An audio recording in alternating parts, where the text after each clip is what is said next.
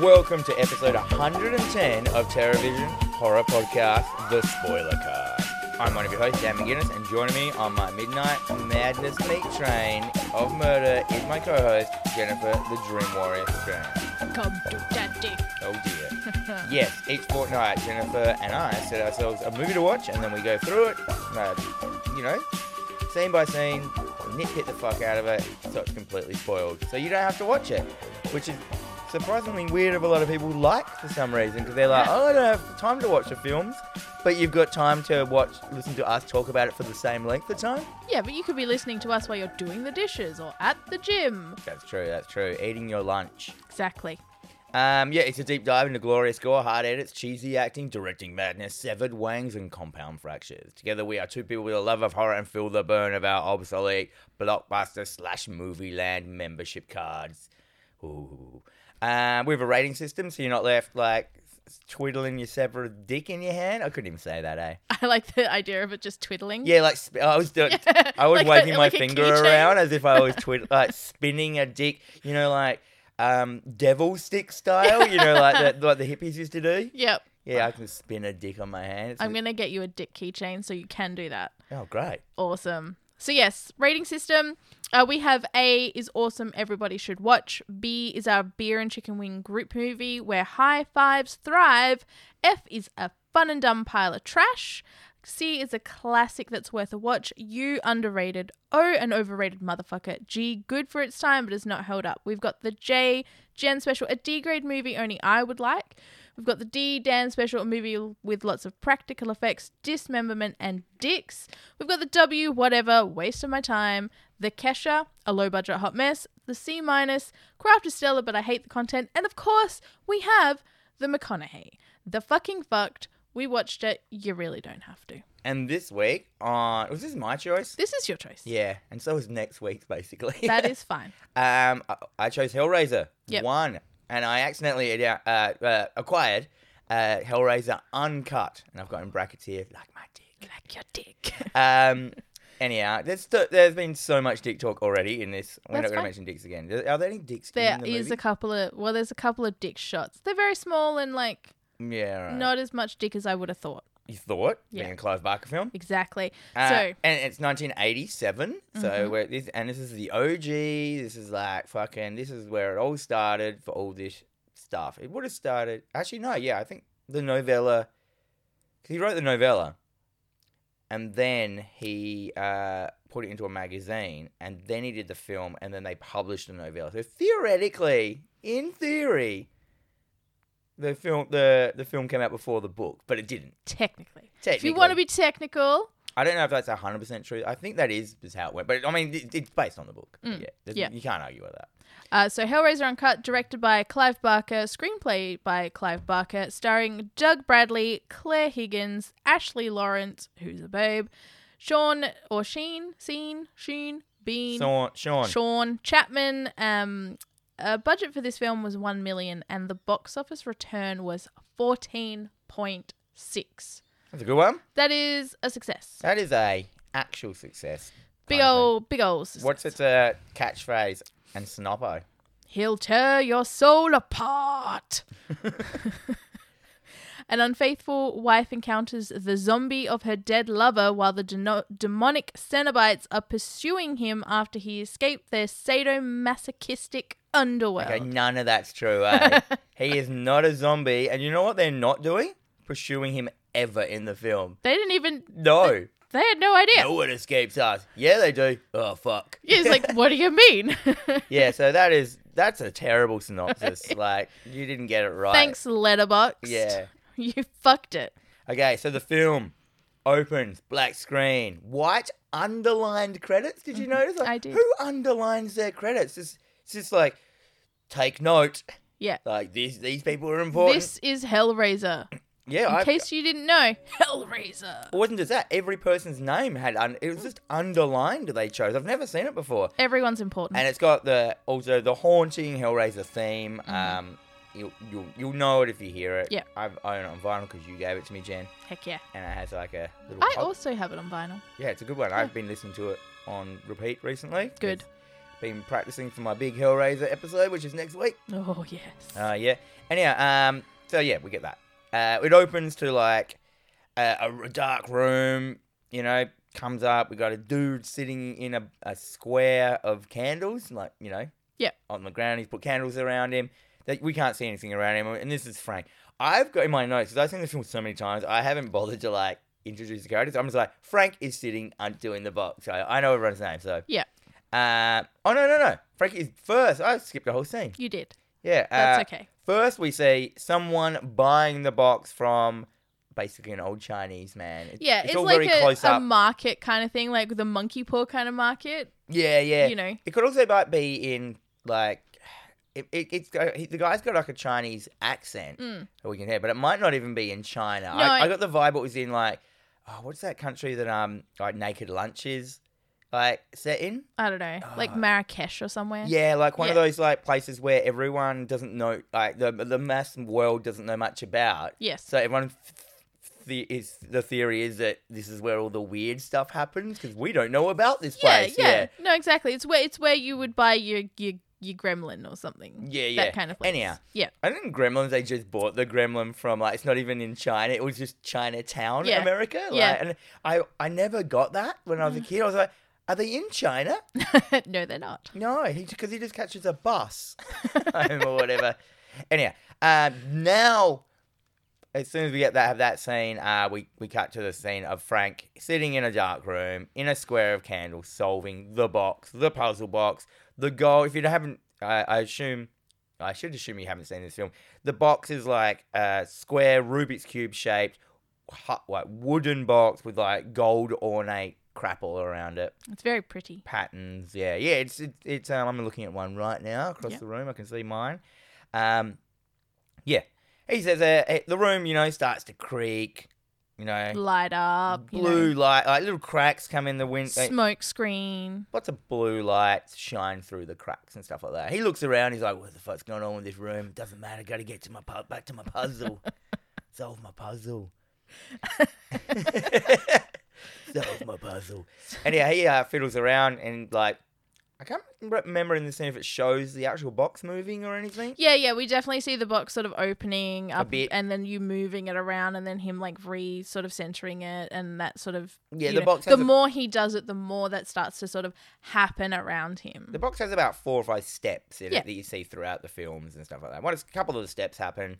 And these steps that the box does are like theoretically impossible, I think, but they actually made one recently that can do it. Like no, well, it's an actual puzzle box. Like these things are real. Yeah, but not except to the without point. The demons. Well, you can't turn it into a diamond. You know what I mean? Like, you know, some of the things are real. Anyhow, fucking chains with fish hooks on the end burst out of the box and go into Frank's skin. We see him close up, little like hooks going into some latex and shit. He hears a scream.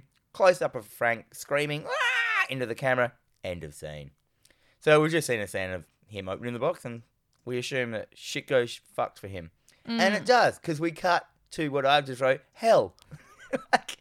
So it's a room, dark room, chains hanging everywhere. It's kind of like cold-looking light. Chunks of flesh are nailed to poles that are spinning around. This is nice. The whole fucking ground is covered in guts. Yeah, guts. So the first time I experienced this film, I watched like the one off of television that my dad taped because you know it was I was young. Yeah. Kind of thing, and it was heavily modified. So all that footage of like them treading on the floor, the guts, it was basically just gore all over the floor. None of that was in my original version, which I still enjoyed it kind of thing. Yeah. But I noticed now, because I watched that version so much, I can see the little extra scenes that are in there now. And I'm like, I always like that.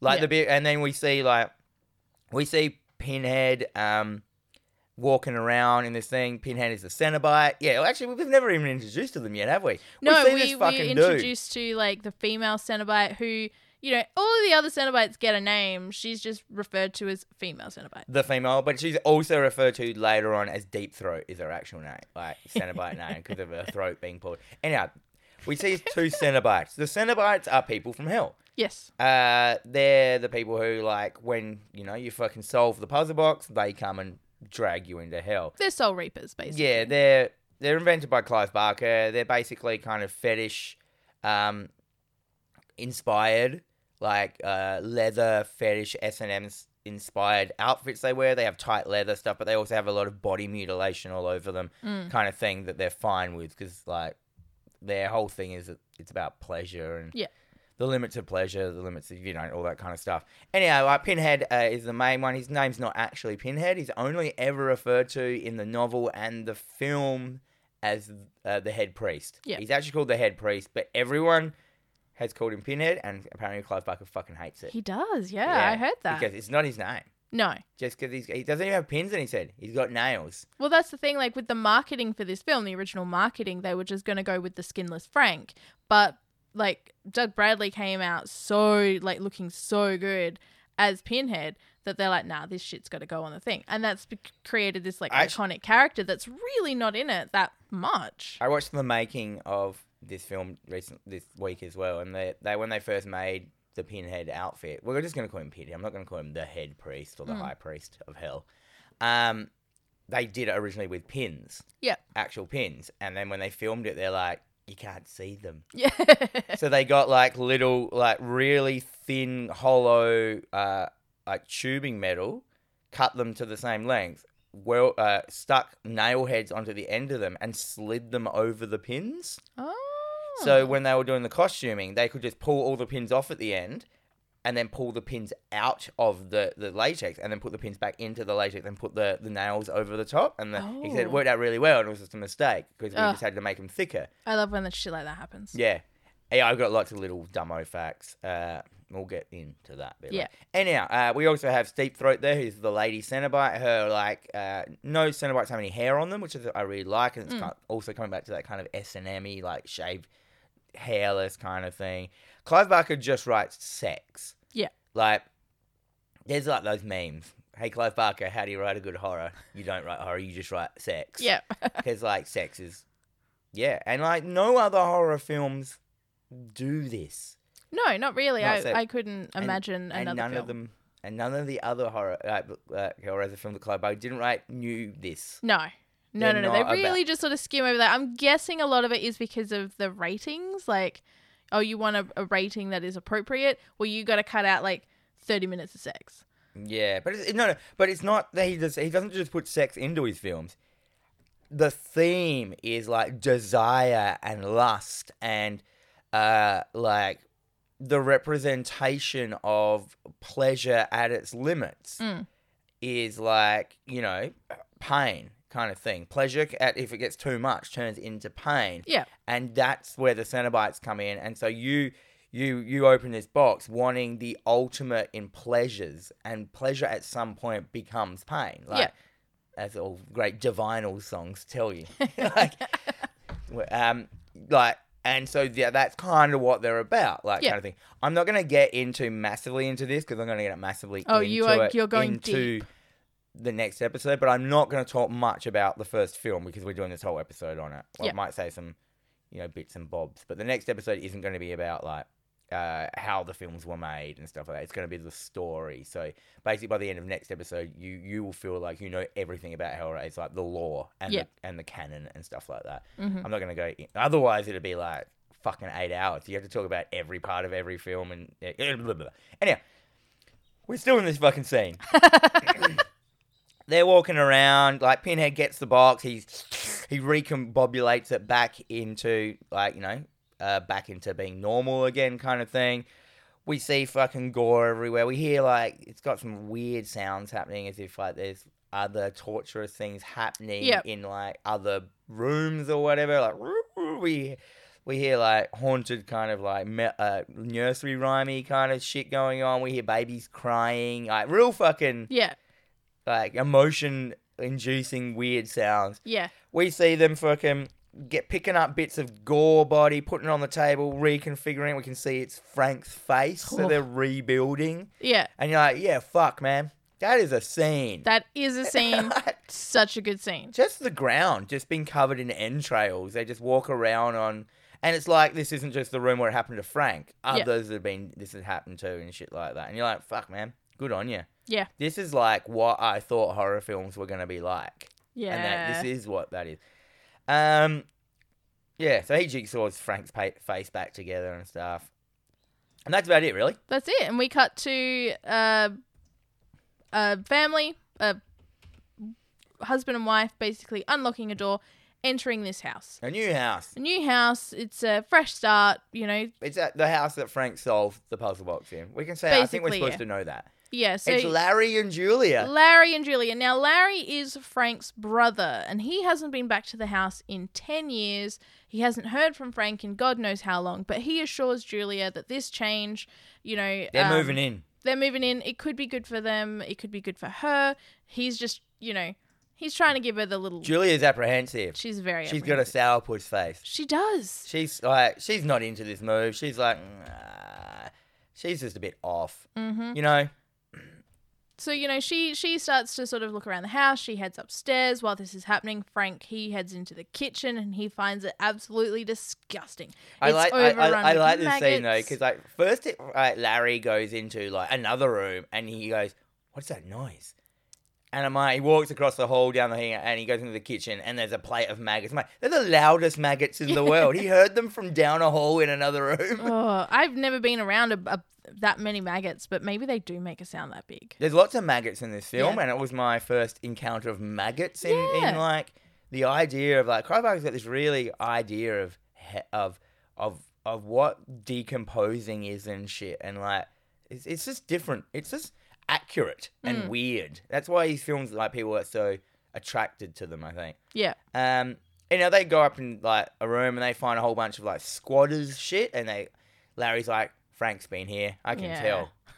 There's a nudie mag. So he's like, he must have fucking bailed. And you can tell Frank does not like his brother. He's just Larry and Frank clearly have a pretty tense relationship. But the phone rings and Larry goes running back downstairs, answers the phone. It's Kirsty, his daughter.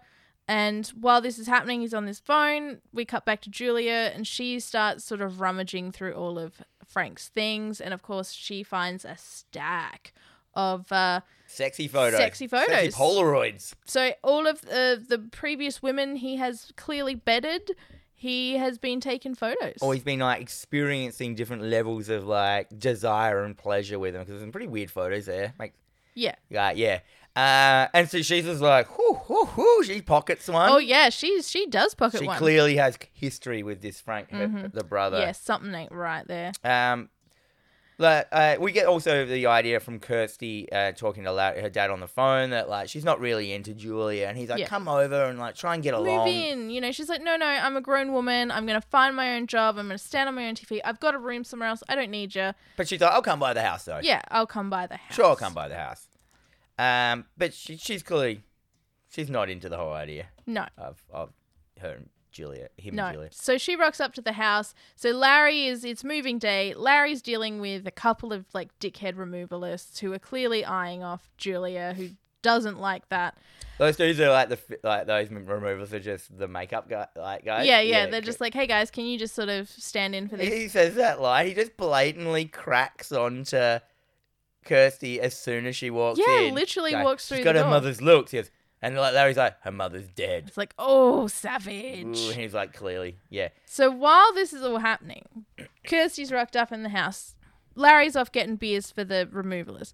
Julia's upstairs and she is having some flashbacks. Flashbacks. So we meet Frank. This is her and Frank's first encounter. He rocks up at the house. She answers the door. It's raining.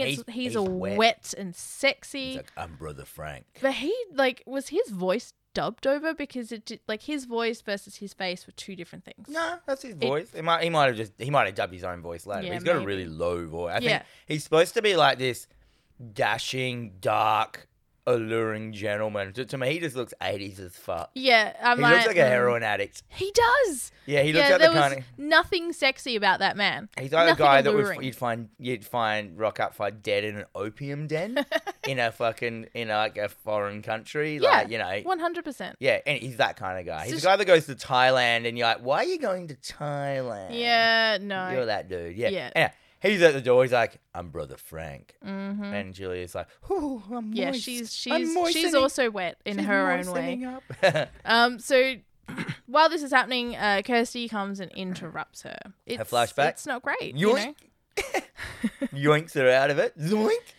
But, you know, so she sort of bails out because she's clearly having a flashback moment that she wants to continue having.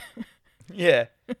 So, you know, we cut back to, you know, another flashback and she gives in to temptation. So Frank is there for the wedding. He's too alluring. He's there for the wedding between Julia and Larry, and instead they decide to fuck on her wedding dress. On her wedding night, I assume. Yeah. And then it cuts back, and so they had their night of passion, and he's like, "It's not enough. It's never enough." Like to himself, and she goes, "I'll do anything you want. Anything." He's like, "Anything." Yeah. Anyhow, we cut back. She comes back to reality. We're like, "Great." Yep. So you're a cunt. As all this is happening, you know, Larry's still trying to help the removals get the bed upstairs, and he slices his hand on a nail. Good slice. Oh, it's a real good slice. There is just blood dripping everywhere. At this time as well, Julia has walked in. Like she's in the attic room. She's still in the attic. I think that's how they alluded. Is that where Frank's gear was? I don't think it was. I think in another room. No, his was in another room. But she kind of walked up there. She goes into the room that he disappeared in. Yeah, so that was the room from the opening of the movie. Yeah. Yes. So Larry comes walking into the room. He's not looking at his hand. Larry's a wiener. He's a weenie. He's a bumbling. He's just like. He's a nice dude though. Like he's very lovely. He's a weenie. He's a drink of water. He's supposed to be. Apparently, he's a great actor as well because later on in it he has to act as someone else, and he said he swung the pendulum so far for Larry one way that when he got to act the other way, it seemed like he was a different character, and he did that on purpose. That's what real actors do. They think about acting. Like in Team America, the most powerful thing anyone can have is the ability to act. That's some gun shit hot acting. So he walks into the room. He doesn't like the sight of blood. He's holding his blood. He's holding his hand. He's like, I'm gonna pass out. We can see it's like a good open wound. We see shit pouring out of it. It's a nice gash. Oh, even just little bits like that in this film. Like you didn't even have to show that wound. No, but he holds his hand away, and you see the gash, blood coming out of it, and you're like, Clive Barker really is meticulous for his gore. Definitely. Like, he wants to know. So the blood drips onto the floor and starts to sink into the floorboards. The floor starts eating his blood. Pretty much, yeah. It looks nice as well, just the way it sort of dissipates in. I wonder how they did that. Yeah, I'm very curious. Because if it had been evaporation, it wouldn't have done that. It wouldn't have looked like that. It just kind of got smaller. Like it was. Maybe it was animated. I don't know. Yeah, it could have been stop motion, just really well done, and reverse stop motion. So they probably put a drop on the ground, then another tiny drop on it, and a top drop, got rid of it because it's not wet around it. So I reckon that's how they did it. Yeah, quite possibly. Yeah. Anyhow, the floor starts to so Julia and Larry go off to the hospital. He goes to get stitches. Yeah, and we get this really cool sort of telltale heart. Kind of like the floorboards start to sort of the pulsate. camera does a rad, goes down through the floorboards. Yeah. And we see it in there. And apparently that the dude, when he made that, his brief was just just have something under the floor to show that something's going to happen. That was his brief. And he's like, oh, okay. So he just got a condom, covered it in red and blew into it with and it looks like a heart kind of thing. So we can see that under the floorboards that this something has started to manifest itself to combobulate. And what happens next is just perfect for us because, the floorboards start popping up and then this slime starts oozing out. Which I think is another... Oh, no, they probably got pushing slime up through the floorboard. Yeah, it just looked like a bunch of cum coming out of the Yeah, floorboards. it's wicked. Do you know when they were first... The special effects guys did this all on their own. Yeah. Because, they originally made a full-size animatronic zombie that Frank was going to be, and he was just going to burst out the wall, out the bricks. This is way better. And they tried doing it a bit with his voice, but they couldn't get the lip syncing to go well. Sure. And then these dudes what the fuck are we going to do? Let's just stay up all night and work it. And they did this. Yeah. They just rewrote, they storyboarded it, and then they went on and they said, let's just make it fucking form itself from out of the floor, slowly. And they went through it. And this seems great. Oh, it's so good because the bones start to sort of come the thing out. I like is the puddle of goops there. Yeah. And you see two flesh poles rise out of the goop. So straight up. You don't know what they are. And then they bend in the middle and you realise they're elbows. Yeah. And it goes down. So he starts basically pushing himself up out by these weird flesh arms. Like there's no head. No, there's nothing. And then there's like a brain that starts forming, which is like reverse wax stuff. Like they're doing. So they make it in wax and then melt it, but they're like reversing it. And they said they had like veins in it that they put in the wax, and as it was melting, they pulled the veins out. So when it was in reverse, it's like the veins were moving along and getting to their spots and shit like that. And like, yeah, so the brain starts building itself, and it's just like, it's fucking, there's so much detail in this. It's so good. And like, my notes literally say, fucking Cronenberg, eat your heart out. Like, how is this not talked about when they talk about body horror? And not only that, you see the bones and the ribs coming around the spine, skull starting to form, the brain stem at the end with the little like brain stem feelers looking for the brain, like moving forward. Insane. And all to this grand orchestral soundtrack, like this grand orchestral like thing, this awesome building for this thing. It's such a great scene. We see the top of this torso, we kind of thing. The fingers start to mush out of the fucking hand stumps, and it moves forward, and it kind of connects itself with the brain that's forming on the ground, which, like, you know, they connect, and it sits up, and its ribs are forming, and we see guts like coming up, and like in reverse it's done, but it still looks good. Like organs going up into the rib cage and shit. It's so good. And you get this last shot of it kind of half formed, like reeling up and yelling, but it's also got like a baby cry in it as well. It's like this, and it's like, fuck me. And then just hard cut away from that. And you're like, what? Whoa. What? That was, this is some fucking gore. This is around the same time as Freddy, Jason. Yeah. A bit after Michael Myers, but like. But this is also around the same time as The Fly, which is getting a lot of hype for body horror. And this scene is just, I'm not going to say it shits all over it, but it kind of like poops in the corner a little bit. This film is like, it was not. I mean, it was like horror people loved it, but the main fucking media did not. No, of course not. Like anything to do with hell, and like hell and sex, Ooh. And really graphic gore, and concepts that people didn't understand. Like the concepts that people, well, they could understand, but they didn't want to understand. They didn't want to even think that this could possibly be, that hell isn't fire and brimstone and a fucking pointy devil man. Hell is a place that you can go to if you're really horny. Yeah, you get pulled in even if you haven't died. We'll get into that in the next episode as well. Oh, I'm very excited. Of the layers of why it is. So stay tuned on that one, guys. Stay tuned. Anyhow, we cut to a dinner party. Yep. With I've written the wrong name there. So Larry's there. Kirsty is making some flirty eyes at a drink of water boy. I called him like teen dude. Yeah, There's like another person her age, which must be one of the sons of the other guests kind of thing. And there's a couple of other guests, and Julia's Larry's there. Now Julia's not having a good old time. She decides that, she's just going to excuse herself and go to bed. And Larry's getting on it. He's getting on. He's having a great time. He loves his friends. Julia's getting drunk as well. She's drinking too many Kirsty's getting clarets. A little drunk. I'm like, oh. I liked it. I thought she thought her walk down the hall drunk was a really good one. It was very well done. Because she does those like thoughts where she thinks she heaps wicked. Like you can see her like smiling at her own We've all done those drunk walks walks down there. It's usually to the bathroom at a club. Yeah. So not to throw up. Julia sourpusses the whole fucking sitch, and she's like, I want to go to bed. Or does she? Or she's thinking about fucking... She doesn't go to bed. She goes up to the attic. Yep. So which we all know is the crying, screaming corpse baby is up there. So she hears the movement and she walks into the room. And every time she walks into that room, I don't know if you've noticed, there is like that dunk, dunk, dunk, dunk, like this heartbeat sort of sound. Yeah, as if there's like... straight over. There's something there, something happening. And this is every time anyone enters this room, it sort of starts to appear. And, there's... the rats are there, they're eating something, and she's like, ew, gross, what's that? That's not okay. And then, of course, an arm comes out and grabs her leg, and it's like, Julia! He has a man voice. He has a man voice. I can't even do it. It's like...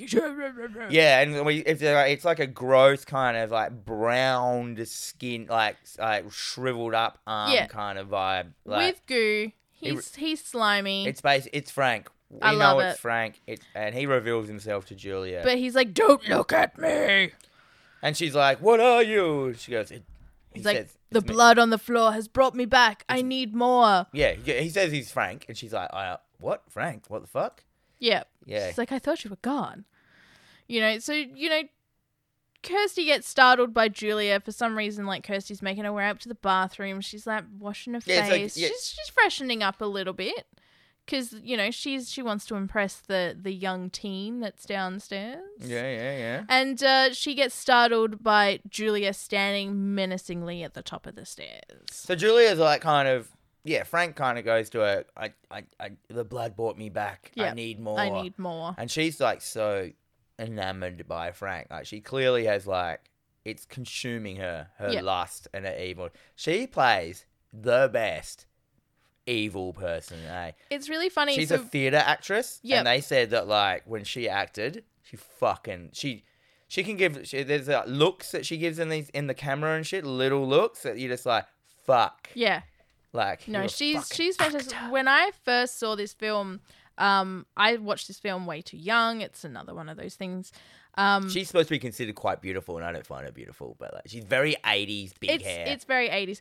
The more villainess she becomes, the bigger the hair gets. I don't know Oh. if you noticed I that, don't but know. yeah, there's like this scene where like, oh, so far her hair's relatively flat, and then we get to a scene later on. She's sat there like she's got like a pina colada. She's got the makeup done, the big sunnies, and her hair is just, it's big. She's taking it in. It's big. Anyway, yeah, so we get, she kind of acts a bit weird to Kirsty, but as you would, she's just kind of trying to persuade Kirsty, like, just fuck off. like, what are you doing up I got here? a Like- corpse up here I need to deal with. Yeah, I'm dealing with a Anyway, corpse here. Kirsty goes, she goes home.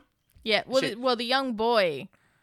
She goes comes off with him. the Yeah, young he boy. escorts her home. Like, Yeah. I called him Denim Jacket Like Teen. all young boys do. Denim Boy, I think I started calling him by the end. Like, 'cause I was like, he has no name. No, and he is about as much of a weenie as her dad is, honestly. Oh, you reckon? Yeah, No, he's a cool guy. He's got a denim Nah. jacket. Is the collar popped? I can't remember. I don't think it is. I don't wear collar pops. Well, because you're not that cool. You're not fair like enough, you're fair not enough. 80s. I don't cool. have grease lightning in my shed. No, you don't. Anyhow, they have a kiss off They in the street. do. I think we also get a foreshadowing of the bum. Yes. In this scene So they're as well. walking, and then there's like Kirsty notices this homeless man just sort of Staring at him. like shining Jack Nicholson staring between a crack in a door or something, and he's got like the most beautiful blue eyes and the most muddy face, and he's just staring her down like it's full stare bear. She feels a bit funny She's about like, it, let's kiss somewhere else. but she's like, yeah, let's go make out elsewhere. Yeah. Anyhow, we cut back to Julia again, just quickly. I think she just agrees to get blood for Frank. She's just like, yep, Yeah. I'll fucking do it, cunt. Yeah. And he's like, cool. And that's the end of that scene. Then we get like cuts to like a weird scene. We see Julia. She's standing in a room. There is like there's all these feathers coming down from the room, like pillow feathers or whatever. Yeah. You know, down as they call it. Yeah, like she's a little bit sort of wet. Yeah, And all the and feathers you have get sort of straight away. stuck You to get the her. vibe that this is a dream. Yeah, like the same. straight away. So because there's like it's raining feathers in a completely black room. There is a table in front of her with candles and shit on it. There is a corpse underneath a white sheet, and then we can see that suddenly this corpse, we don't know if it's a corpse. Someone under a white sheet. It starts to bleed, and we can see the blood staining it. This is another thing Clive Barker does a lot of blood stained sheets and shit, and like. Just that weirdness of it, like that Yeah. kind of thing. And of course, it's a fucking dream. Yeah. Yeah, and I don't know what this scene represents. Is it like her I cracking or her like? I think, well, it's obviously because she wakes up absolutely in a panic, a sweaty panic. She's startled and she has to call her dad then and there. She is worried about her dad. Like something bad is going to happen to her dad. So she like Oh, wait, calls was it Julia or Kirsty that was in that dream? Kirsty. Kirsty had the dream. Kirsty had the dream. 'Cause she You're right, I wakes wrote the up wrong and person calls in her my dad. notes. I often get Kirsty and Julia's name mixed up in my notes because I'm typing so fast. That's yeah, alright. not Julia. I said Julia. I meant Kirsty. Yeah. This dream was happening with Kirsty, and we see her Yeah. wake up. Yeah, it's kind of just like And it's, alluring Like her that she dad's in has like danger. some sort of extrasensory perception that something bad's going to happen to her dad. Like maybe she's Yeah. got the vibe off of Julia when she saw her in the stairs, or the vibe from the weird bum, or all of it. It's a lot of bad vibes. Or the claret. Maybe. Anyhow. So yeah, she calls up her dad. And Also, the corpse wakes up as well in the dream, and it's her dad. Yeah. He sits up, and the sheet comes off, and it's a bloody, almost like the skin is loose on this corpse of her dad. It's kind of hard to actually see it's the dad, but it is the dad. Yeah. Because he wakes up from a dream. It was all a dream, denim jacket, teens there. He's like, "Are you okay?" Was he? He was there, wasn't he? He Yeah. was there. He wasn't sleeping in the bed with her. He was like sleeping on the floor. So Oh, yeah. Well, who does that in their teenage years in their own house? Sorry, we just banged, but you're gonna have to sleep on the floor. yeah, I'm a good girl. That will come after marriage. Yeah, Kirsty runs downstairs, rings up her dad, Larry, and says, "I just wanted to see if you're okay. I had a bad dream." He's like, "That's cute. He's like, I'm fine, baby dear. It's fine. I'm a weenie. It's not a I'm problem. a drink of water, motherfucker." Yeah, we cut to the next day. Yeah. Julia is in the most 80s bar that has ever been invented. Day Oh bar. yes, This is like, it's so good. it's not 80s bar in like wicked 80s either. Yeah. It's that gross 80s bar. Like it's like it's standard corporate 80s bar. 80s. Yeah. Like, Yeah, it's that very sort of shiny, black marble kind of deal. yeah, she picks up an 80s businessman and takes him back to the house. It's all very ham-fisted. It is, and she's She knows she's a woman. She knows she's beautiful. It's easy for her to get men back. it is, but she really isn't keen on the touching and stuff. And No, 'cause- it's easy to see how very quickly he went from like, oh, I'm really into you, let's fuck, to, oh, you're changing your mind? Fuck you. What the fuck is your problem? Yeah, And so then he's- she's like, okay, let's go. Leads him up yeah, the she was stairs almost like into the gonna attic. not do Yeah. it. Like maybe this is a bad idea, and he just pulls like the fuckhead line on her. He's basically like, "Well, you said we're gonna have sex. Don't fucking, like, Yeah, gets like, angry." this She's is like, what's "Okay, gonna nah, happen." You're gonna get fucked up, cunt. Yeah, right? Like, I kind of like that bit. I Yeah. would do that too. She sexy promises him up into the attic, and he's like, "There's no fucking bed." And she's Yeah. like, "Let's do it on the ground." And he's like, "Okay, I'll get me jocks off." He starts to get, undressed. He's a gross looking cunt as well. he is. He's very He's sort English. He's an English man. Describe him. He's an, British. Ugh. yeah, slightly overweight. Loves his pints. Yeah.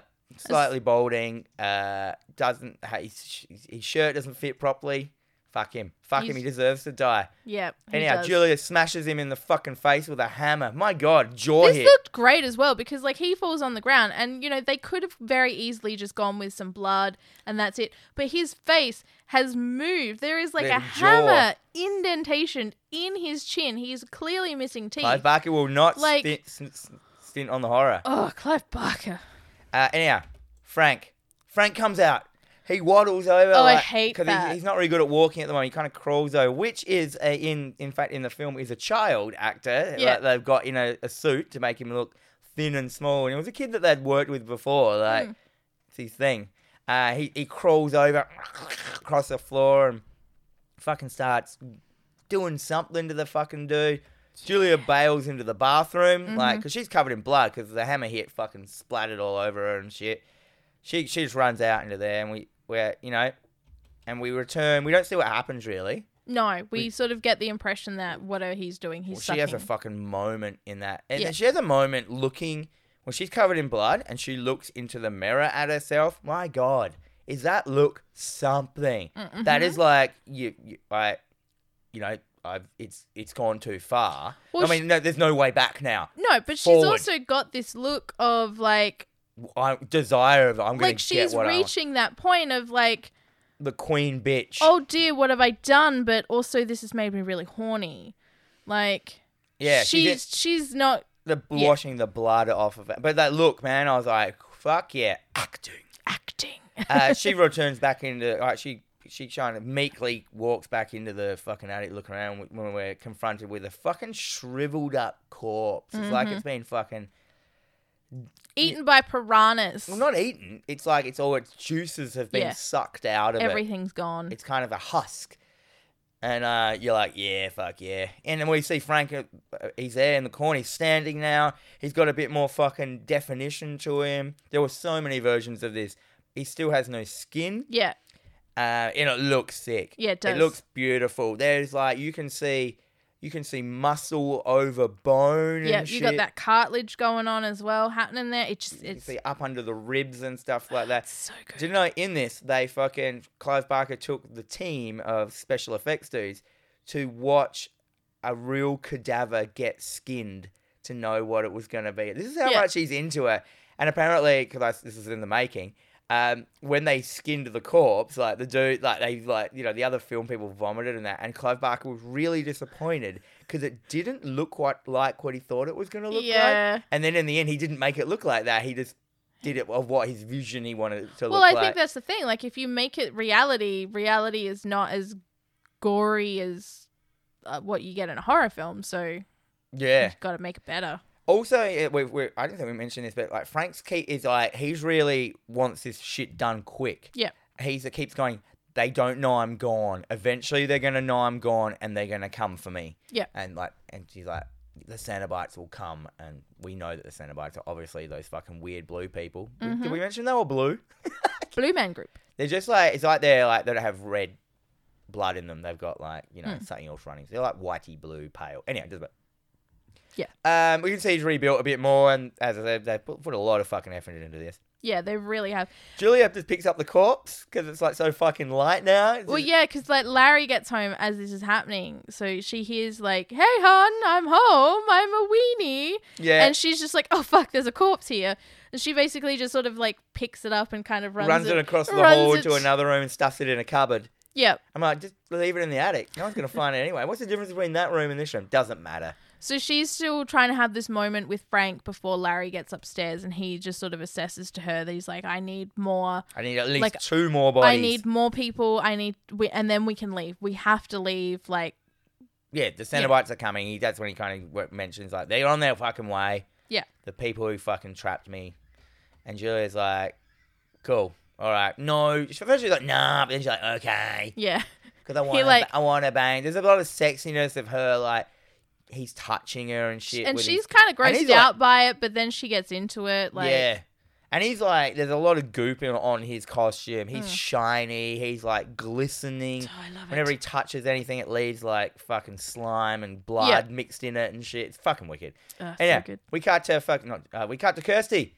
She's working in a pet shop. Yay! Pet stores. Yeah. They're the worst. Yeah. She's like, she's got the worst customer service. It's like day one on the job. She's been left to Karen, who has a complaint and needs to talk to the manager, but the manager's out at lunch. She doesn't know what to do with herself. But then, of course, she notices the homeless man from the other night is in the store. And she's like, hey, what are you doing here, cunt?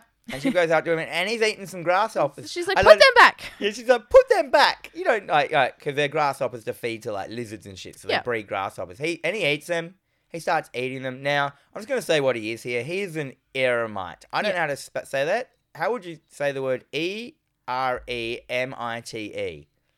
Eremite. Eremite. So that's what he is. In the Clive Barker lore and canon, they never mention it in the movie. They mention it in the books and stuff like that. So an eremite is basically a person who works for Leviathan, which we won't get into this. This will be later.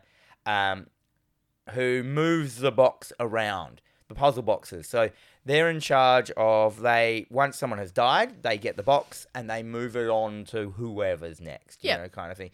They might give it to the Chinese man to sell on, or you know what I mean? Like, they are also, if they need to, they can transform into giant skeletal dragons. Mm-hmm. That don't have eyes, they have horns for eyes. So just in case you need to know that, but this is a canon universe thing, which is, Clive Barker has so many ideas, like, in the film. I'm not going to get into that. I'll get into it into my next episode. You're so excited. I'm not even going to get into what Leviathan is in this episode. No. It's not actually mentioned in the first film, which is what makes this film genius. Mm-hmm. You know, it's just not pushing everything onto you straight away. Anyhow, the Eremite eats a bunch of grasshoppers. He's like, nom, nom, nom, nom, nom. She's like, get out. You're gross. Don't eat grasshoppers. eat real food. They're really high in And protein. he's like, though. haven't you been to Southeast Asia? They all eat that shit there. Of course, her boyfriend startles her. Boyfriend rocks up. Denim teen. Denim teen. Hey. It's okay, baby. And she's like, oh, fuck, there's this guy. Oh, he's disappeared. Yeah, standard. He puffs away.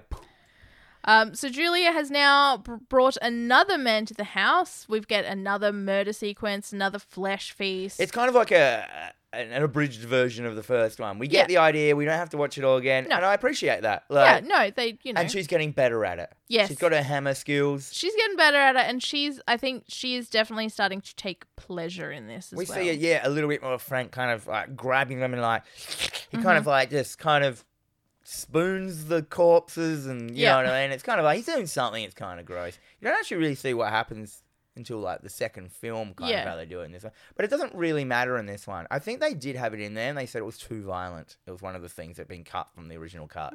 It was just too fucking gross. Like, anyhow, Frank's nearly finished. He's looking good. He is looking but good. He's like, I got no skin. He's wearing some of Frank's weenie clothes. Yeah. Oh yeah, he's wearing clothes, and there's another one of Clive Barker things. He persists in wearing clothes, but they're just saturated in goop and blood. Which looks amazing. But he's like, I don't want to be naked. No. And he talks about that, like, he's cold. And he goes, like, I can feel my nerve endings growing back, which is good because I haven't been able to feel anything in hell and shit like that. But you can, but you can't. Which is so strange because I would think that, like, if you are still a skinless being, everything that touches you would be pain.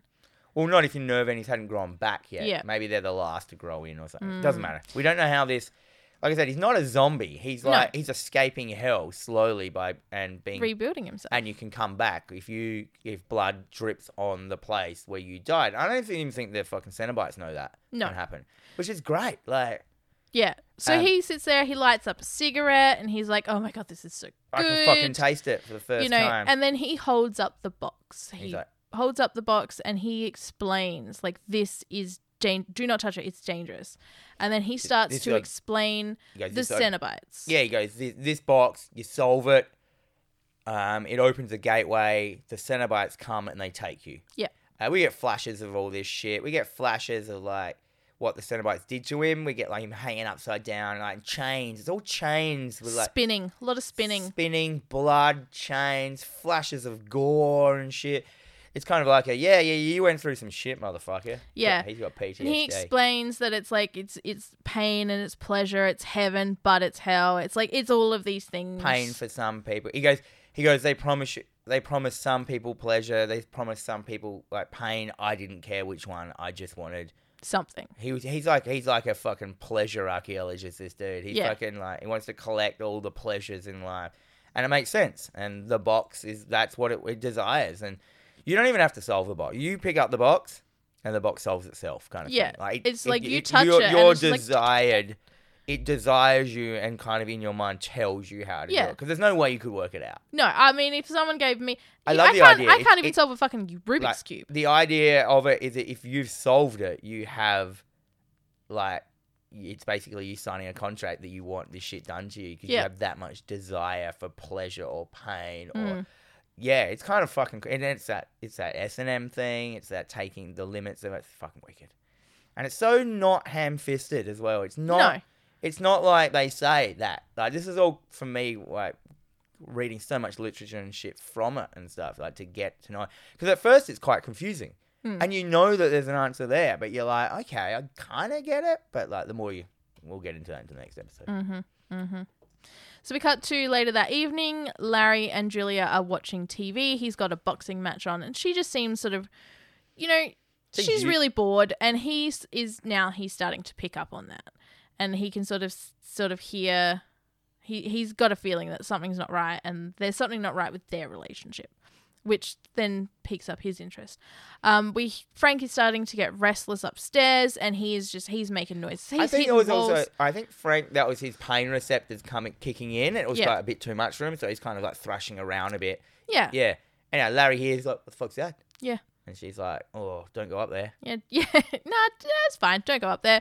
He's like, no, I'm going to go check it out. And she's like, please don't. No, I'm going to use my lady sexual wiles. But she's kind of also got this soft spot for Larry. Yeah, like, she doesn't want to kill him. He's like, she's still like, he's still an adorable, lovable kind of buffoon, but she wants like the fucking passion of Frank. Yeah. But she's also doesn't want him to die. No. Like, you know, she kind of owes him. Like, she cheated on him with his brother, and then the brother disappeared, and she's lived this life of a lie with this sort of very lovely man. You know, but she gets a little sexy self out and tries to distract old Larry. Yeah, I'm going to attic. speed this up. We're going to be here for hours otherwise. I know. Yeah, Larry, Julia and Larry, yeah, she puts on the sexy charm. She brings him into another room, into the bedroom, and tries, you know, I'll distract him with sex. He wants sex. I haven't been giving it to him. They start to kind of get their shit on. We see Frank he fucking comes out of the closet, and like she can see him, but like Larry can't. And she's like, fuck, he's going to kill Larry. She's like, no. As if, but like, you know, Larry could be thinking that's about the sex. He doesn't really hear it at first. And like, Frank just comes up with a dead rat and cuts the fucking top of the rat's body off. Yeah. Flops its skin flap over, and then just kind of reclines back. I think it's just saying that, like, I'm in complete control. That was a power fucking S&M move. Like, you know, at any time I could fucking kill my brother. You know what I mean? Like, you do what I say, or... Anyhow, he slinks back into the cupboard. Larry's unknown, but like Julie's like pushes him off, and she starts crying, and he's confused and he's angry, and I mean, of course you would be. Larry notices none of this because he's like a bumbling fool. Yeah, he's English, and no, I've got nothing against English people. That's just me being funny. No, it's and yeah, that's kind of the end of the scene. He doesn't know how close he got to getting fucked over. Yeah. We cut to Kirsty and Larry having dinner at a restaurant. Larry confesses that something's up with my fucking wife. There's something wrong. I think she's cheating on me. Julia, can you like fucking go talk to her? I don't know why that would think. And she's like, oh, okay, I'll stop by the house. Yeah, I'll stop by the house. I'll make friends with her. It's fine. And Kirsty goes to the house to talk to Julia just at the point where Julie's bringing in another man, like a prey, into the house. Like, you know, we see Julia bringing him in. Kirsty's like, oh, fuck, she is cheating on my dad. I better fucking investigate this shit Scooby-Doo style. Julia brings the guy to the attic. Julia hammers him. Kirsty's like snuck into the house. She heads up the stairs, and the guy falls out of the room at Kirsty's feet. He's basically like, help me. And he's all fucked up and weird. He's fucked up. Like, he has not been completely sucked dry, but he is on his way. He's half there. And we see like, we also see like, skinless Frank standing there in the doorway. Kirsty sees him and he's like, it's me. Uncle Frank. It's Uncle Frank. Don't you remember me? Okay, Kirsty, it's okay. Come. And he's got that line, come to daddy. Ugh, like, he says it so, it's like... Come to daddy. It's like molasses. Like, it just drips out of his mouth. Yeah. Like, the way he says it. And you can tell that he would, without a thought, fuck his, like, niece. Like, because he's all about, like, the pleasure and shit like that. And he's got that line, come to daddy. Yeah. And you're like, gross. And she fists him. Yeah, she, like, gut punches him. But he's kind of got her up against the wall. He's all... And she just reaches into his cavity, his chest cavity, and fucking fists him. And she doesn't pull anything out. She just stabs him with it. Because he's still soft. He's got no skin. No, it's fine. And he she doesn't picks probably up realise how weak he is. No, of course not. Well, he thinks he's strong and... everything like that. Yeah. She picks up the box and she he's like, picks up the box to throw it at him as a weapon. And he's like, no, my box. She's like, oh, you want this? Yeah, okay. And she throws it out of the window. Immediately, like, she ducks runs out the house. Races downstairs, outside, picks it up, and she fucking leaves. She runs. But she also, like, the experience is what's just happened to her. Obviously, we put you into a fucking trauma. She's kind of... she's deliriously walking the streets, holding the box, and then she passes out. Because, like, that's probably a pretty accurate... Yeah, I'd say so. Because in so many movies, people just shrug shit off. Yeah, she'd be like, what the fuck just happened? Like, I ran a lot, so I'm dehydrated as well. I probably need a banana. I'm out. Yeah, but so she kind of just... She doesn't woman pass out. She kind of... Oh, she fucking has like a sack of potatoes. Pass out. Yeah. Anyway, she wakes up in hospital. The doctor's there.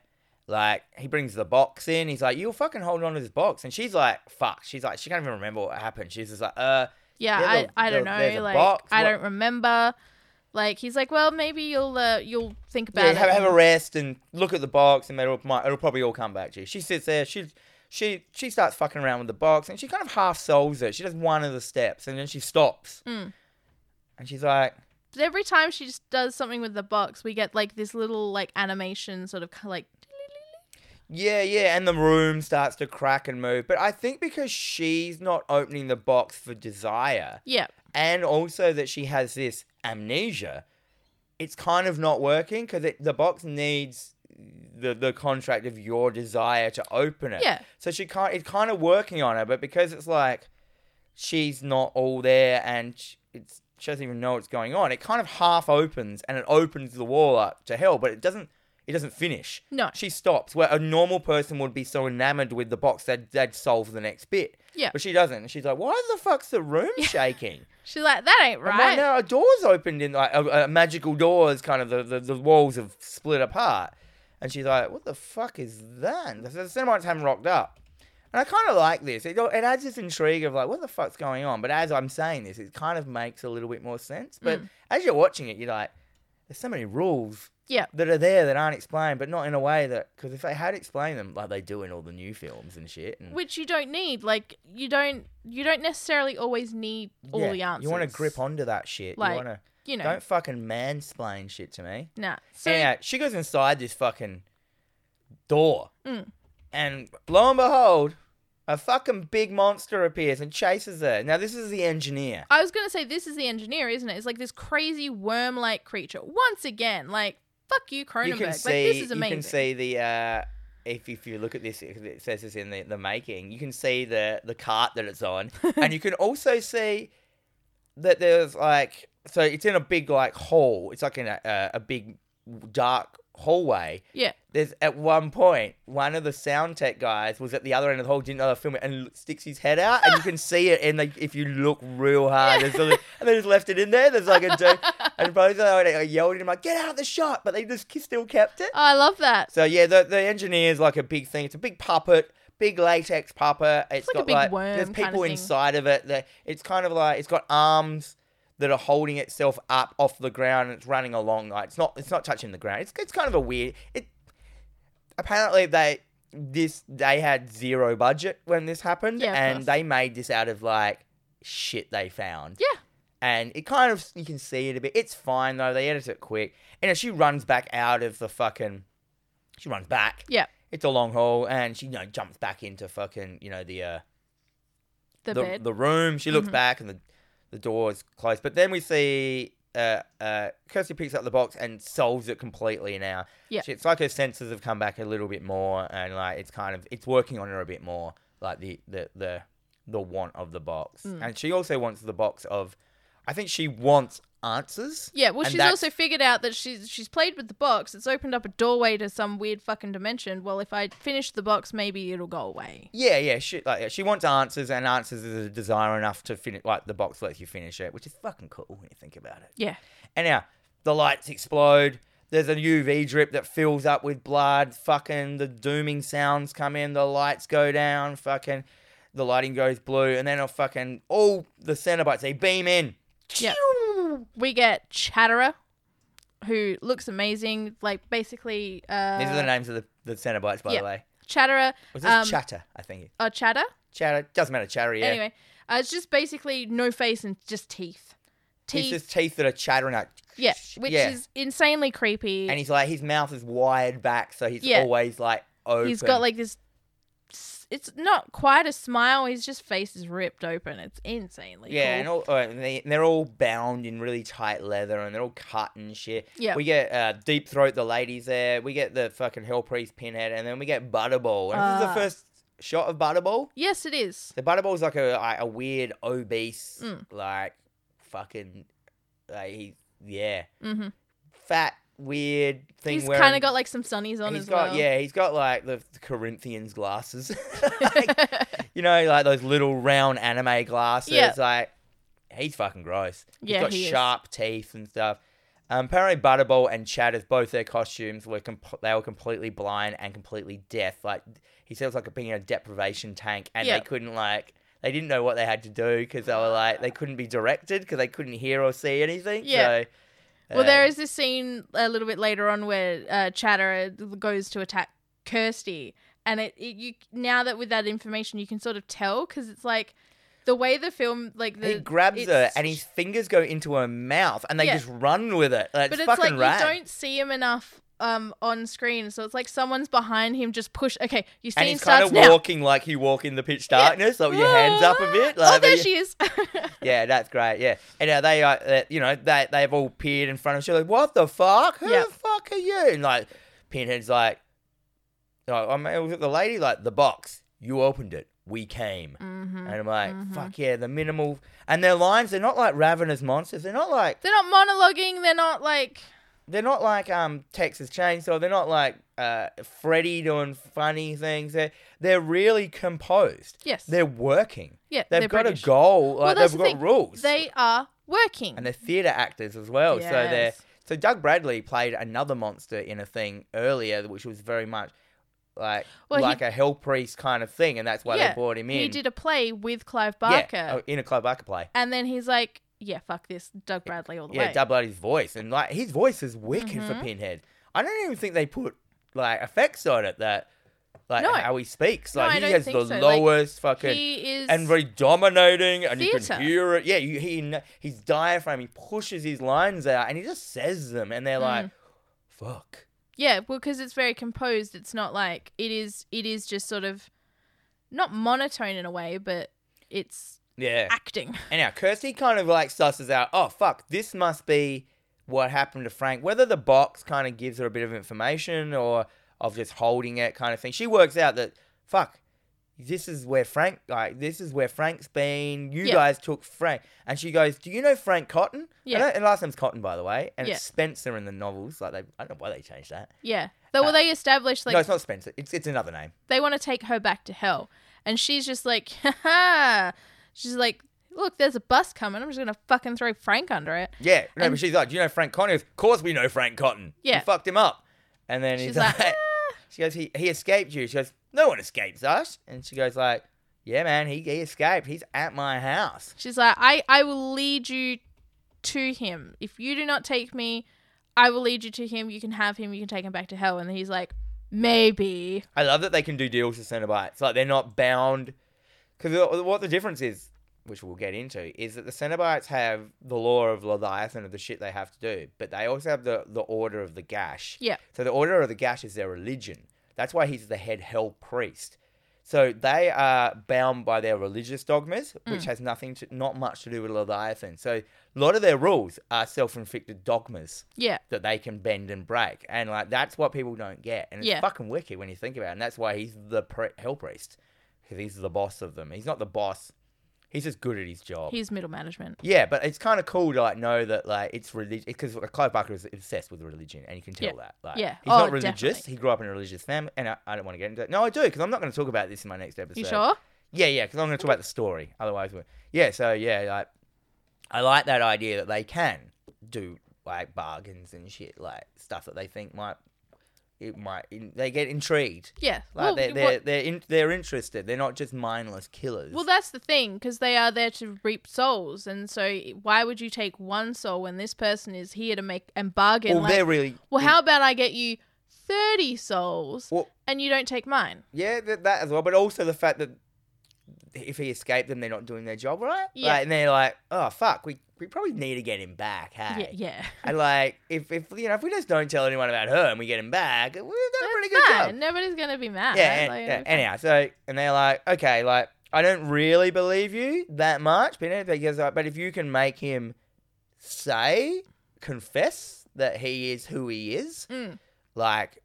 We'll fucking stay in the back in the shadows, but if he get him to confess, and then we'll take him. But if he doesn't confess, we don't believe it's really him, kind of thing.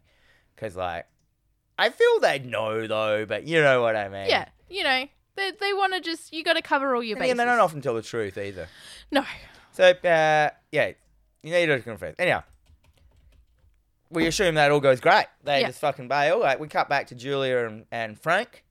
They need a plan. They've got to somehow get the box back. They've got to somehow fix Frank so he's human again, and they need to bail. And they need skin. Yeah. He goes, because he's like, I can't walk around as a fucking shiny meat man. No, not in need this day and age. I need skin. Yes. Coincidentally, just as Larry gets home from work. The poor weenie. And Julia says, hey, I'm up here in the attic or whatever. And we see him going up to the attic, and that's it. Yeah. Cut. We don't know what's going on. Then we cut to Julia. Then we cut to, like, it was a pretty weird cut. Then we just cut to Julia banging Larry. Yeah. Or is she? Mm-hmm. Is she banging Larry? Or is she banging Frank wearing Larry's skin? We don't know. We do. We do. This is fucking not Larry weenie. Yeah, this is her lustfully having the go. And like, right, because it could have been, I like this cut, because it could have been that she lured him away from the attic again with sex, because they've already alluded to that. But the way she's going, and he's going at her, yeah, there's no way that you know what's going on. That's not how Larry makes sex. Larry, like, cries. Oh, yeah, he cries. He cries and calls her mummy. Anyhow, Kirsty rocks up at the house like, fuck. She's got the box. She's like, fuck, I got to get my dad out of there because the Cenobites are going to come and get Frank. Kirsty comes into her dad. She's like, Dad, fuck, are you okay? And he's like, of course I'm okay. Yeah, so she So rocks he up. has now done that acting transformation where he is acting as if he is Frank under his skin, like the actor. He does a fucking good job, eh? His demeanors, his movement. Yeah, just his face as well. Like he is a weenie. I'll say it again. Like, this guy is a fucking weenie, and he's just got like that weenie face. Actor. But as he becomes Frank, like, you can see all around his hairline is like it's all bloodied from like everything. The face getting put on and shit. And then Kirsty doesn't notice it because she's Frank. And Yeah. he's like, don't worry. I killed Frank. But he says, like, so he covers it. He goes, he was in the attic. I had to take him down. He was a rabid animal. Yeah. Right? And I'm like, that's not. Oh. And so Kirsty goes up and I want to see the body. She goes up into the attic. We get the skinless body, which is Larry's, but she thinks it's Frank because last time she saw Frank, he was the skinless body. Yeah. And I'm like, fuck, man, this makes so much sense when you're watching it. You're like, no, Kirsty. Like, you're not like going like, oh, nah, run. Or don't run up the stairs, run out the front door. It makes sense. Like, you're like, she would go look or see. Like, yeah. Well, of course, yeah. And Yeah. it's steaming. That's what I liked as well. Like, it's just been freshly skinned and it's still warm and it's steaming. And I'm like, oh, God. Clive Barker. Julia comes in, fucking locks Kirsty in the attic. And they're, locks her in there because they're going to fucking just bail now and fuck her. Whatever. She knows the Cenobites are rocking up probably as well, maybe. And the Cenobites rock up. And then, like, they come in, so they're in the attic.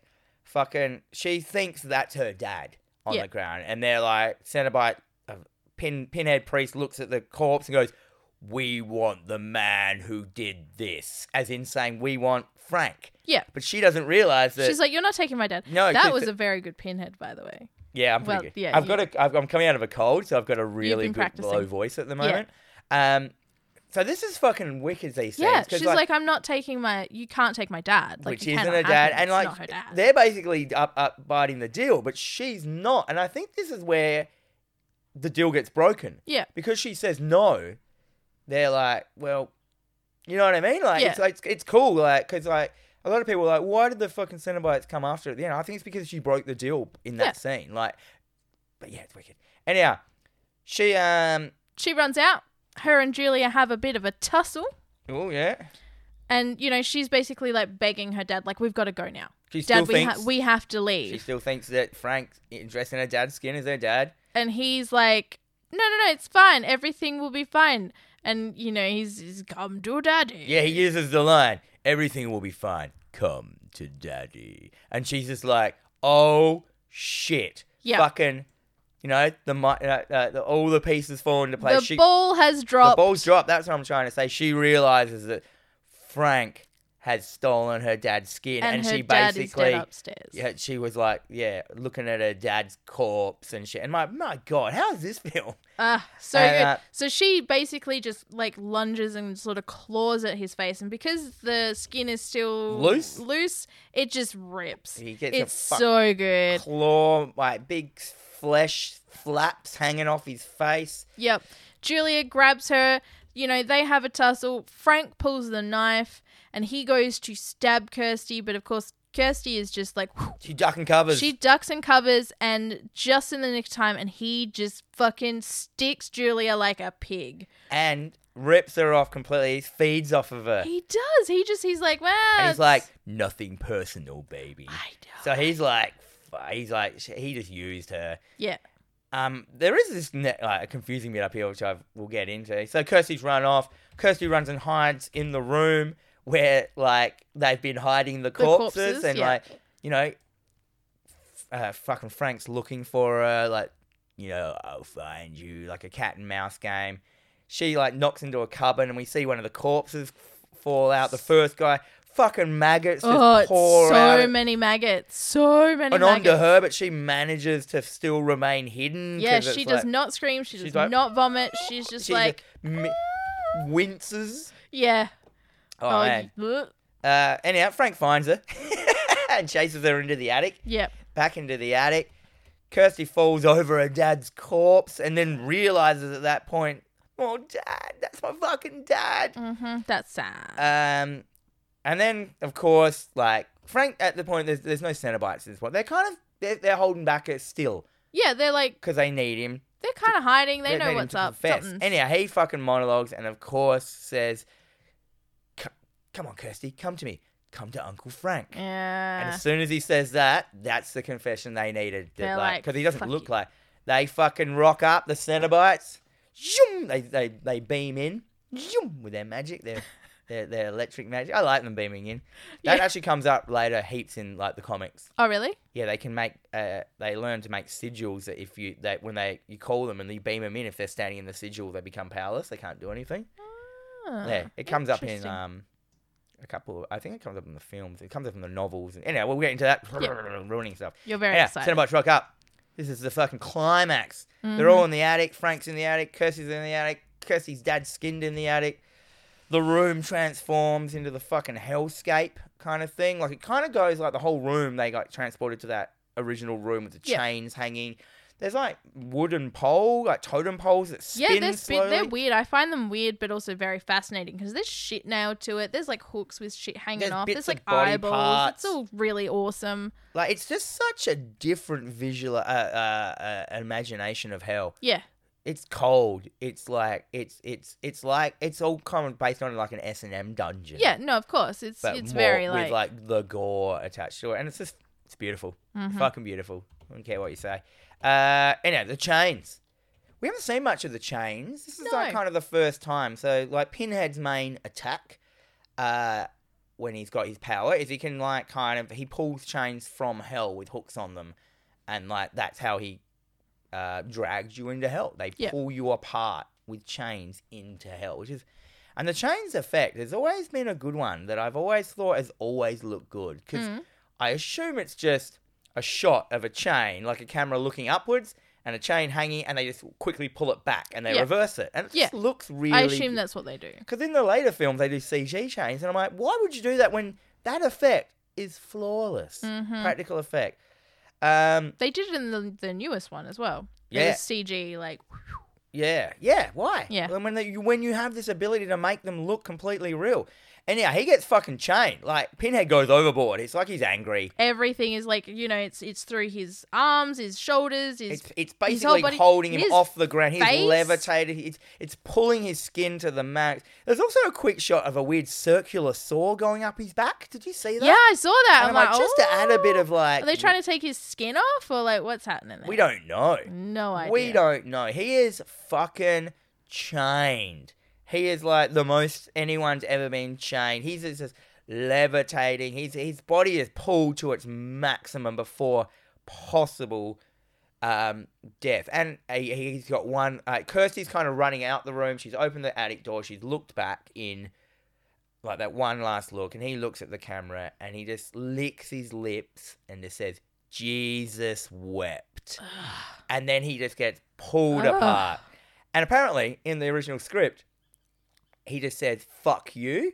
Oh. And like the actor, theatre actor, he's like, how about I just say, and he thought back to his days of like being a Catholic kid, like Jesus wept, and Clive Barker just lit up and goes, that's the best. And it is a fucked line. It is. For what it is, for what's happening to him. I'm not actually sure. I'm not religious, so I don't actually know what the phrase means. Do you know what I mean? Like, it means something. It's got to have a meaning to it if they're going to put it in and make it such a prominent line. It must have something to do with like being tied to a story about like, you know, where they say Jesus wept or something like over some significant part in the Bible. I have no idea. I know I've heard it a bunch of times. Yeah. I don't know what it means, but I still got the fucking heaviness of it. That line of him. And he even like was at the point where he was smiling. It's like he's fucked, eh? He should go to hell. He is a piece of shit. And yeah, he gets ripped apart. We see it. We don't see it as much as I would have liked. I think it got cut. It was originally very violent. Yeah. There may be a cut somewhere. This is the uncut version, but like, it's kind of a real quick flash and stuff. It's a very like, yeah. But even though like just even the pre-rip is pretty fucking gory. Kirsty runs out the room, tries to go down the stairs, but she gets sidelined by the female Cenobite. Deep throat. And she's like, I like this. She's like, cause they have like belts on with like they're all weapons, they're tools. Yeah. They're torture tools. Like they're always, and they're all surgical. Yeah. They're always like these like bone cutters and shit. She's got like a hook. And she's dragging the Cenobite. She's dragging it along the wall, and it's bleeding the wall where she drags it.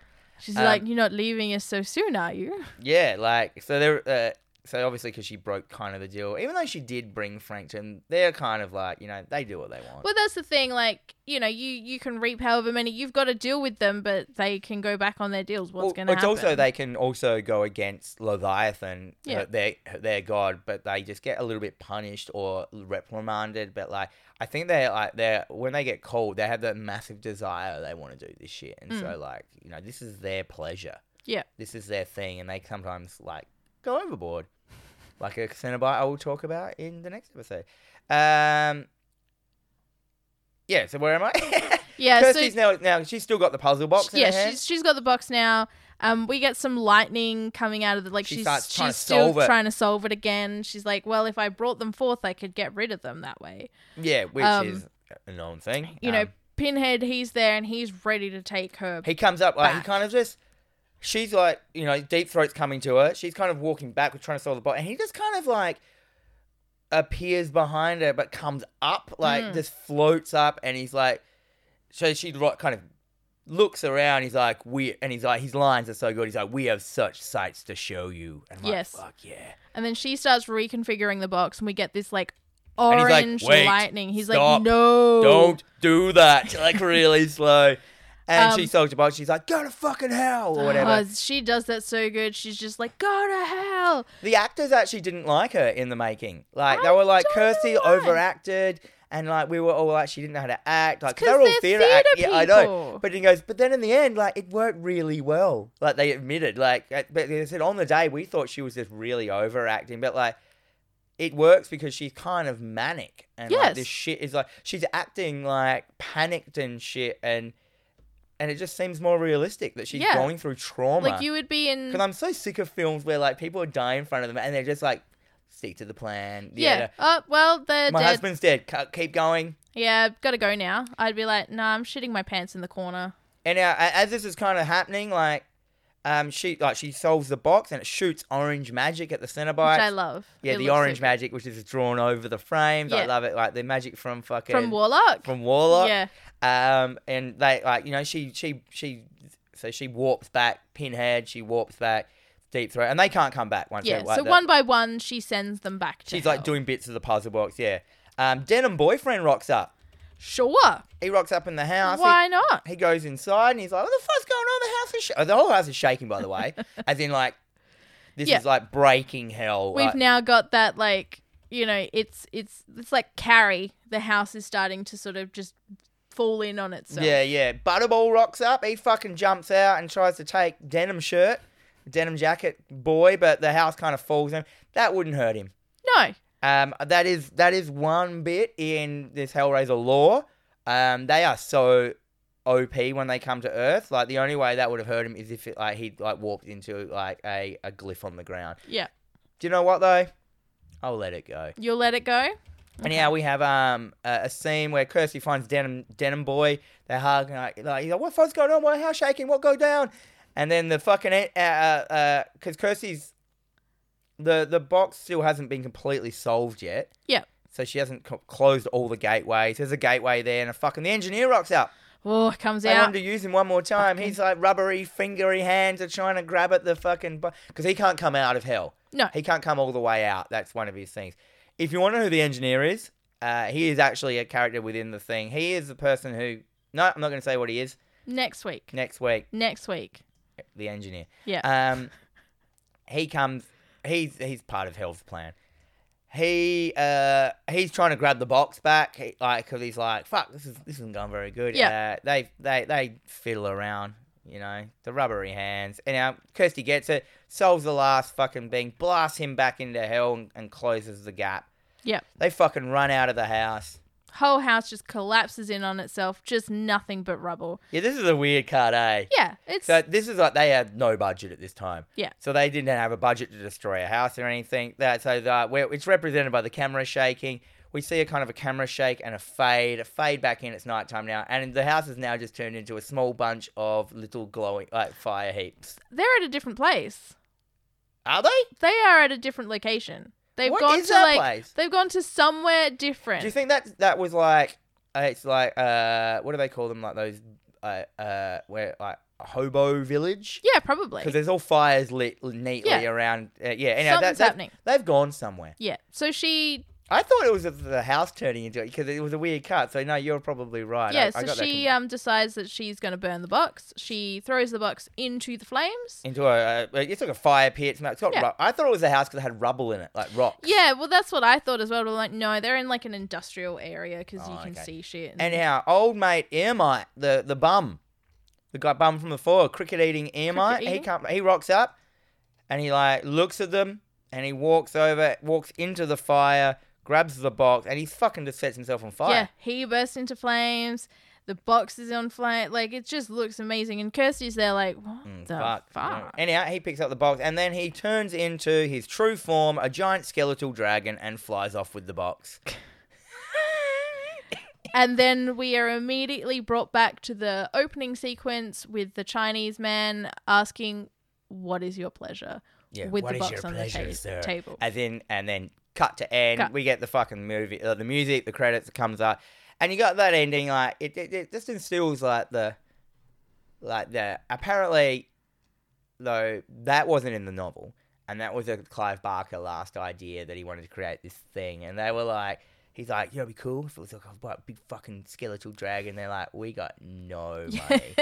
Gave him the props guy £30 to go buy a skull, and he went and bought a fucking the most interesting skull he could find, attached horns to its eyes. Yeah. And then the body is just two skeletons put together that they had previously had, shit skeletons, as in ones you have at school, those skeletons. Yeah, you pick it and up they at made the reject wings shop. just out with the the stuff they had lying around, and it looks pretty good. Yeah, And from that became lore in the Hellraiser universe, because and so I consider anything lore is anything Clive Barker creates. Yeah. So he wanted that in there as part of the thing. He's adding. So he is a writer. He is adding shit to stuff all the time. This is his universe.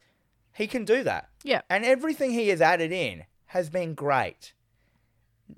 And I think a lot of the newer comics, though, anyone, especially now that he's got rights and whatever back, anyone who wants to write a Hellraiser comic or contribute to a Hellraiser comic, they have to go through his... Yeah. So what it is we're going to get into this massively next week. Yeah, so he co-writes every story. Yep. He gives them...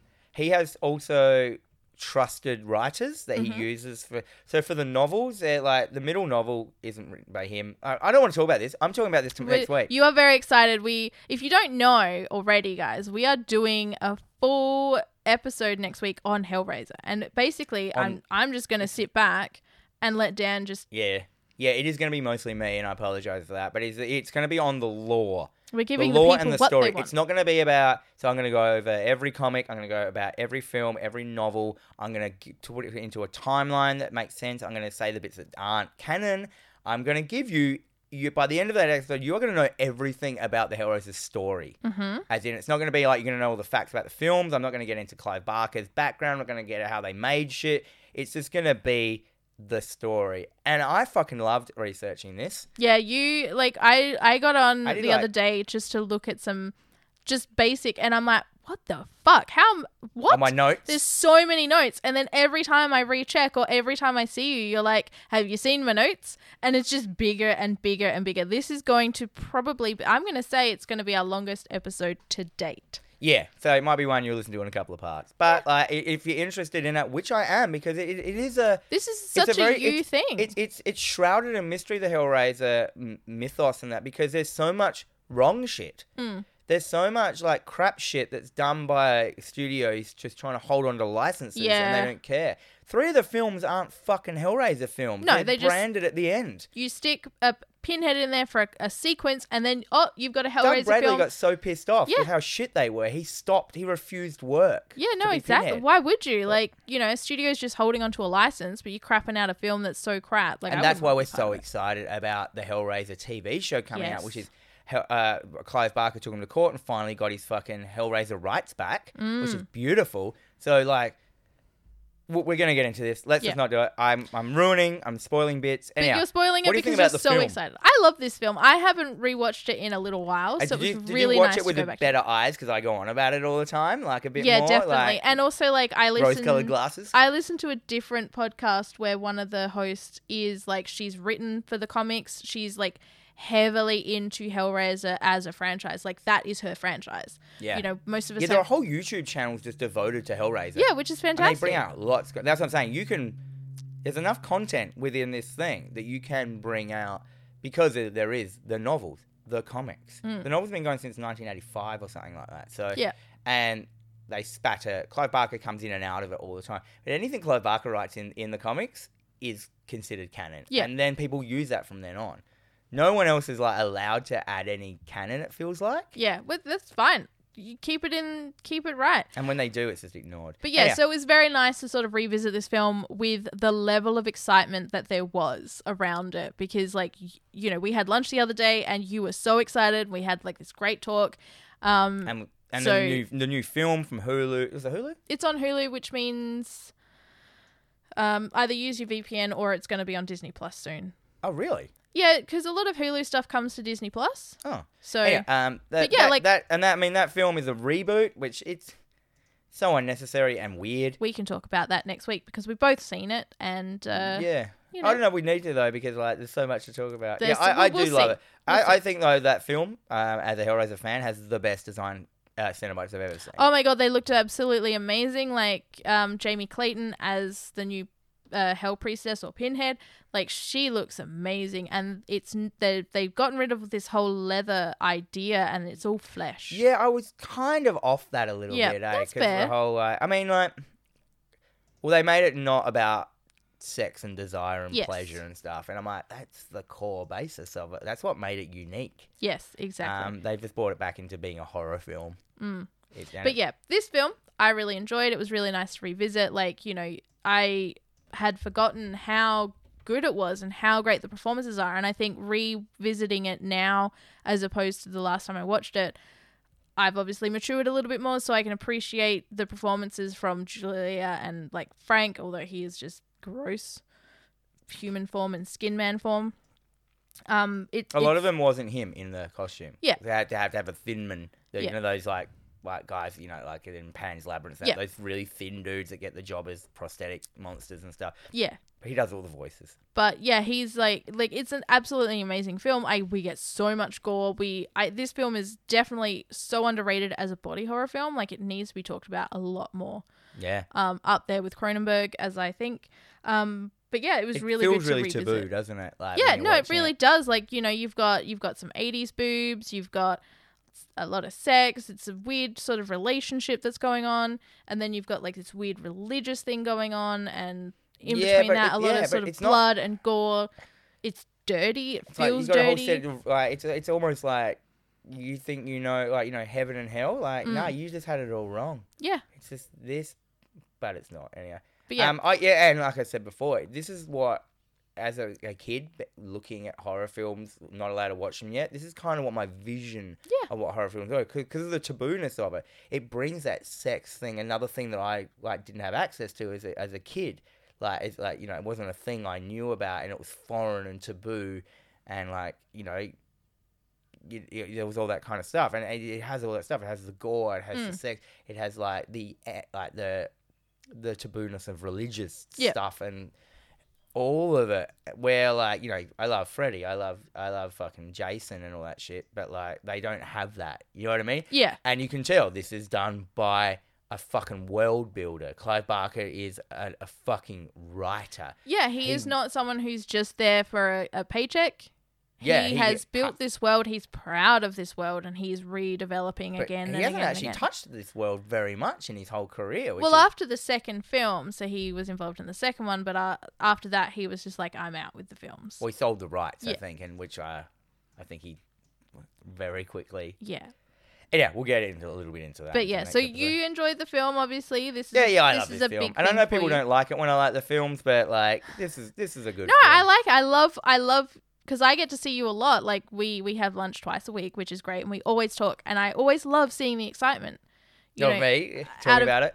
Just in general, like, people who are genuinely excited about something, you get a lot out of it as a person. So. Well, what'd you give it? I forgot to rate it, but this is definitely, like, it's an A and a C. Like, it is awesome. See, I don't think it's an A. No, I you don't think it's a movie everyone will like. I don't think it's something that everyone will like. My mum didn't like it. No, I wouldn't. She thought it was a really good horror film, but she was like disgusted. If you are this is a C, it's a classic. Yeah, that's what I get. A classic worth a watch. If you are into horror film, there are staples in horror. If you're a horror fan, there are certain films that everybody has to see. Yeah, I suppose it is. This is one of those films. Yeah, we should classic. I mean, maybe we should change C to maybe classic that you have to watch. Yeah, like you should have watched. Well, even then, even not as a horror fan, like, there are just classic films. So, like, 101 movies you must see before you die. Hellraiser's on that list.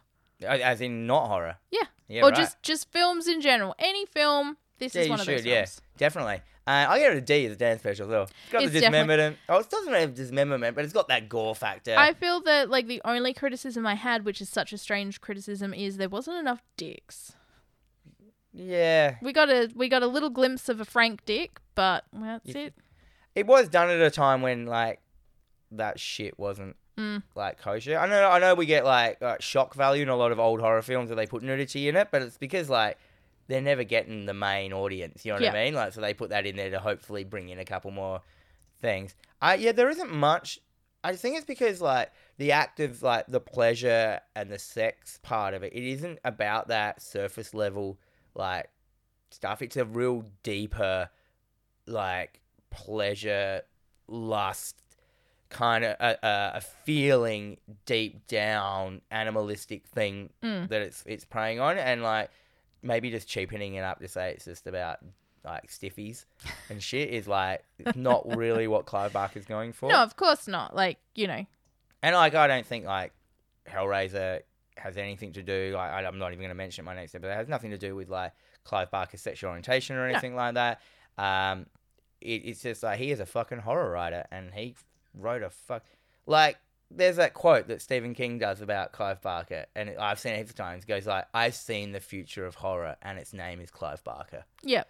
And it's like, yeah. See, I haven't read a lot of Clive Barker's stuff, and I kind of really feel... I got them all if you want to borrow them. They're all short. That's the thing. He doesn't... I love a short novel. No, like, there are long ones, but, like, I've read, like, his kids' book, his young adult book is such a horror thing. What the fuck young adult book has he written? It's called The Thief of Always. Okay. And it's about a kid who goes... He goes to this imaginary world where it's got a place called the Happy House, and it's like, you know about that movie Ghost House, that CG film, and the house, Monster House, yeah. Monster House, yeah, it's like that, but you go there, it's not a monster, and you go there, and like it's all fun and wicked, but but it steals time from you. It feeds you've told me about this. So yeah, you come back and time has gone past. Like you've been there for a day and a year's gone past, so it eats your time. Yeah. Yeah, and it's a young adult or kids book, but it's like in the end, man, it's a Clive Barker book. Yeah. But like it's doing that whole desire thing, like kids' desire to only have fun and like it's just very cool. And then he's got like Cabal, which is like as we know the film Nightbreed, and that ties very closely into Hellraiser. That one I did actually pick up at a secondhand shop for like $3. Cabal, the novel, is wicked. Yeah. I don't really like the film because when you see the shit, it just doesn't really. I mean, I do like it. We've done the episode. I love fucking the I forgot his name now. The serial killer guy with the fucking buttons for eyes. And I love that concept. But I think because you're reading the book and he's describing the things, and when I saw them in the film, it just wasn't. It wasn't right. As real cool as I thought. Where the Hellraiser is as good as the you know, the Hellraiser is quite like the book's quite not tame, different. Like you know, he decided to change Pinhead into a man. Mm-hmm. Like the Hell Priest was a lady in the thing, and then and it was just like, oh yeah, and they did that because the studio's just like, you know, all the monster tropes at the moment. We've got Freddy, we've got Jason. They wanted to make a new iconic thing, and they didn't want to have it that it was a woman, Cenobite, versus a woman Julia fought with a woman Kirsty. They thought it was like, not that I think that's a problem, but they just thought it was like, you need to break it up a little bit, like have an even amount of the sexes in there. But also, as we know, you can't put females in as leads because men don't want to watch that. We get a lot of complaints. Well, Kirsty's a lead. Oh no, Julia's a lead in this film. Julia's a lead, but Kirsty's like a side character, but she's like the final girl. Yeah.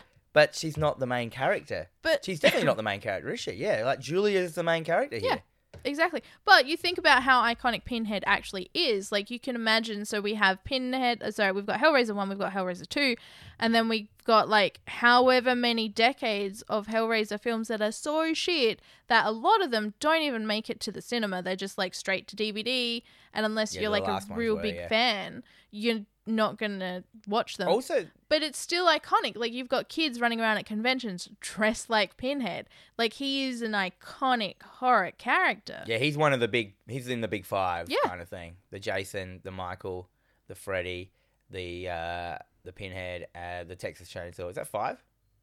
Yeah. Yeah, that also, I remember that because Fangoria used to do like the Leatherface, and then of course you've got the Chucky as well, but he's a little bit different. He is different. He's in like Chucky. I'd put him in Chucky, Critters, the smaller threats, Gremlins, little threats. Yeah, the small threats. Fuck yeah. Yeah, keen. Well, in all the excitement, I didn't pick a film for next week, so I'm we're gonna watch The Omen. Damien. Yep. Damien Omen. Yes. I can't remember what year it is, but yeah, we're going to check out The Omen. It's been a very, very long time since I've watched it, and I feel that we should do more films, horrors, at least once in a blue moon from the 70s, and I'm going to push the 60s in the coming year. We'll see what I can get you to watch. Yeah, cool. So yeah, cracking it in with The Omen next episode. Damien Denominados. That's what I was just thinking of South Park. It's literally just us for like an hour being like, so before we sign off, we just want to take a moment to thank our listeners for interacting with us in one way or another over the past fortnight. The guys at Comic Thoughts, forever and always, Adam Gillespie, Nether Noose, Emma Duran, William Chappell, but also, Will, it is your birthday today on October 25th. The day this episode comes out, it is your birthday. Wow, that's the first time you've ever been that organised to get something on the day. I haven't. It was a happenstance. Oh. As I was drinking my coffee and doing it this morning. Will actually came into my shop and we had a good horror chat the other day. He's so excited by the episodes, and I love that. I like that he's one of those people that's too scared to watch horror, so he just listens to our versions of it and he feels like, I've had enough. He did a deep dive the other weekend and it made me really happy.